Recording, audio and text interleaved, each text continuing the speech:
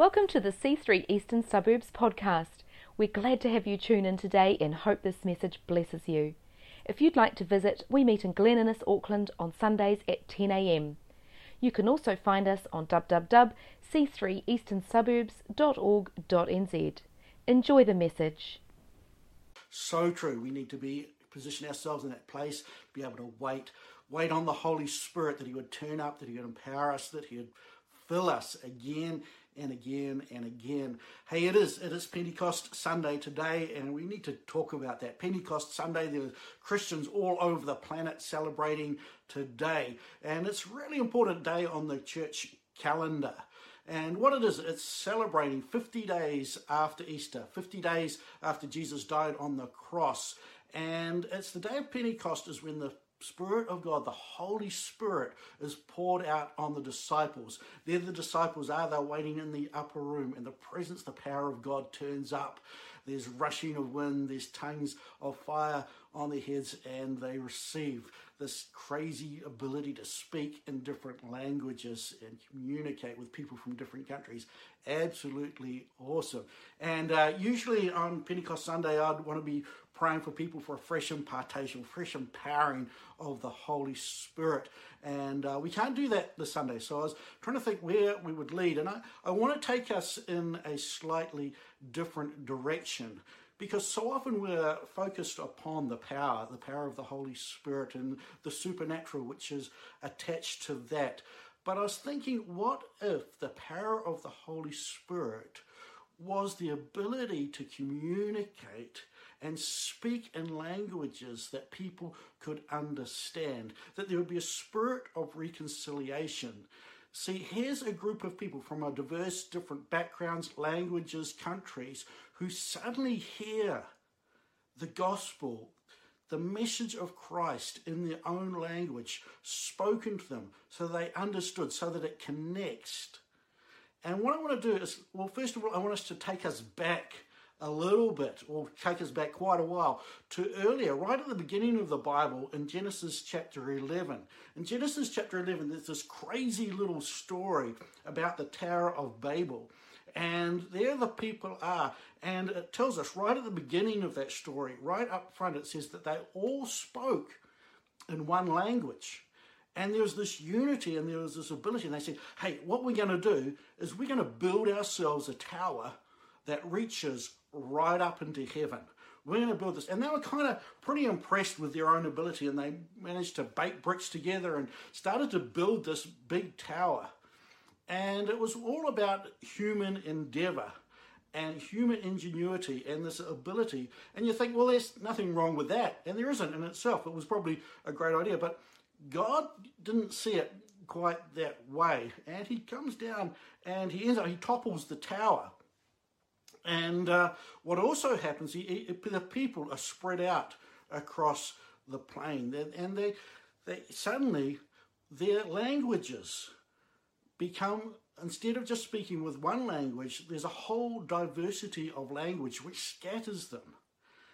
And when I was thinking about this, you've got this situation where there's this scattering of people, and the day of Pentecost is the direct opposite of that.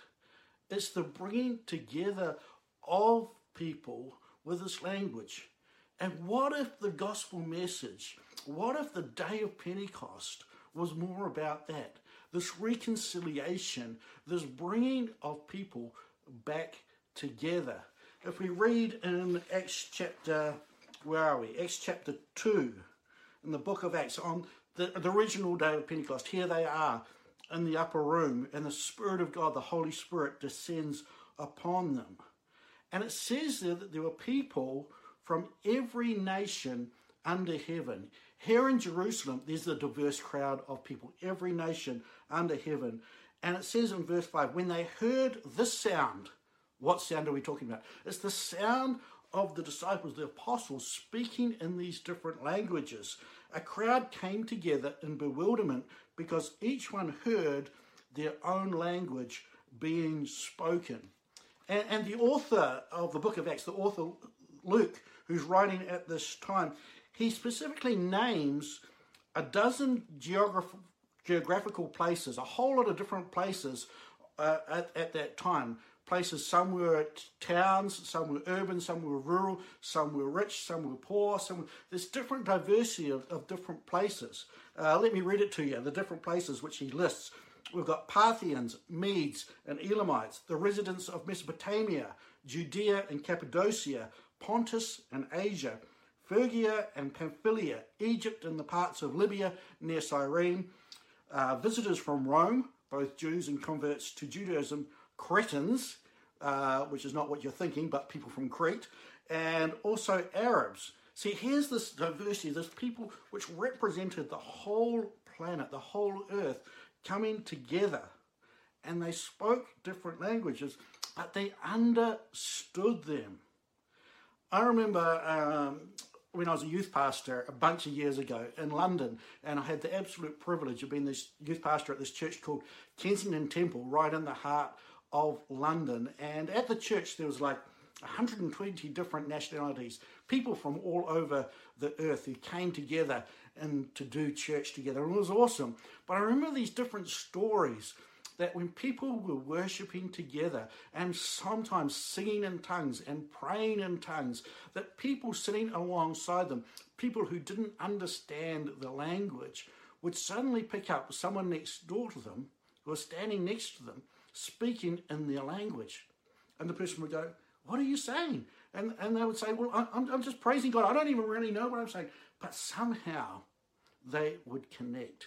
And God's ability to speak that language. See, what happens when someone speaks your language, if they haven't learned? See, what it does, it says, hey, God's interested in you.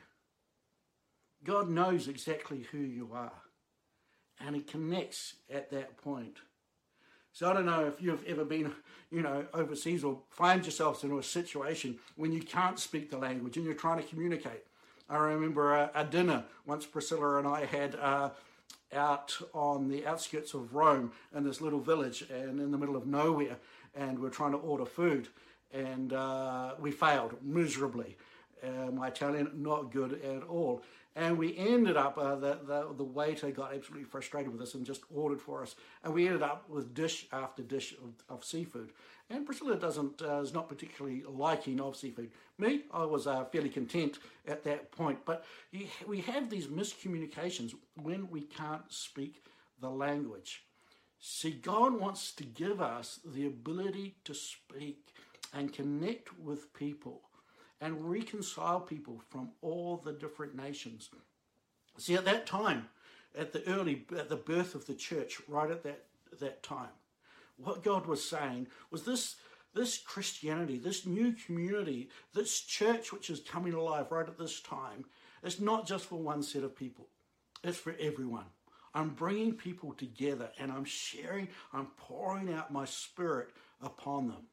And I think that might just be the power of Pentecost. If we look at the Galileans, the people from Galilee, in Acts chapter 2, verse 7, the next verse it says, utterly amazed, they asked, aren't all those who are speaking Galileans? Then how is it that each of us hears them in our own native language? And we know that most of the disciples were from Galilee, from the Sea of Galilee. They were fishermen, they were people from that area. And when you listen to scholars, they say that the people from Galilee, they were kind of a little bit the hillbillies of the time. Maybe the unsophisticated, those people who, they had a strange dialect, they spoke a little bit of a strange language, maybe had a little bit of an accent from where they come from, the rural people. If they were American, they would be the hillbillies. Maybe in New Zealand, they'd be the people from Gore. No offence to people if you know people who come from Gore or come from Gore yourself. But that's what they were considered, the unsophisticated. See, I can't even say it. That's how unsophisticated I am. And even in the Bible it says, when they're talking about Jesus and talking about Nazareth, which is in Galilee, so it's kind of like, can any good come out of there? I mean, it's a strange place for anything to come from. But God gave these fishermen, these disciples, these apostles, the ability to speak languages which they hadn't learned, so that they may communicate the love and the presence and the power of God at that time. It was inclusive. See, what I love is when the power of God comes, it's culturally inclusive. It culturally connects. It culturally understands. That people go, yes, I get that. I understand it. And people come together at that time. That's the point. See, at Babel, at the Tower of Babel, see, God scatters these people who are pretentious, who are thinking, oh man, we can just do this on our own. But at Pentecost, God reunites the people into this new community, into the church, which we have today. And it wasn't a building made out of people's hands, which people had kind of conspired to put together, or it wasn't out of just everyone speaking the same language, but it was because of the Spirit of God. The Holy Spirit gave them that ability. It was a new sign, a community that is diverse, but an ability for people to understand each other. See, at Pentecost, we're reminded that we can be diverse, but we can be all of one heart, of one voice, of one coming together. It's the harmonizing. I don't know if you've been watching on YouTube or on Facebook lately, there's these little videos which are going around of the song called, I think it's The Blessing, and where different people, different voices are coming up, and they're harmonizing together, often from all different nations. And I love it, because I think it's just a brilliant picture of what the church should be. Different voices coming together, singing in unity, speaking the same language, in the presence and the love of God. See, unity doesn't mean uniformity. We're different. We come from different backgrounds. We look different. We speak different languages. We have different understandings of things. But when the Spirit of God comes, we can come together in unity. And that's what happened. That's exactly what happened in the early church. They came together as the community, and they shared what they had with each other. In Acts 4:34 it says, there was no needy persons among them. See, one of the signs of the birth of the church is that they solved poverty together right at that point. They shared of what they had. I love in Galatians 3:28 says that this community of reconciliation where there was neither Jew nor Greek, slave nor free, male nor female, but all are made one in and through Jesus. This is the church in action. See, the Pentecostal vision invites us just not to settle for the world as it is and what it looks like, but it causes us to dream of what could the world be like. What if people came together? See, Pentecost is bringing people together. And that's one of the things which I absolutely love about our little church in Glen Innes. There's a diversity of people. There's a whole lot of different people who come in. There's people from different backgrounds. There's different people from different demographics sitting together, worshipping together, raising their hands together, singing together. One of the things I've loved is that over this crisis time is people have given extra, and we've been able to distribute those funds out to people in need. See, that's the church in action. That's people coming together. It's diversity, but it's also unity. It's the presence of God which causes. And what I'm believing for, and what I'm believing is for an absolute outpouring of the Holy Spirit. That there would be Pentecostal fire and Pentecostal power which would run through our church. But what that would do would not disconnect people, but it would connect people.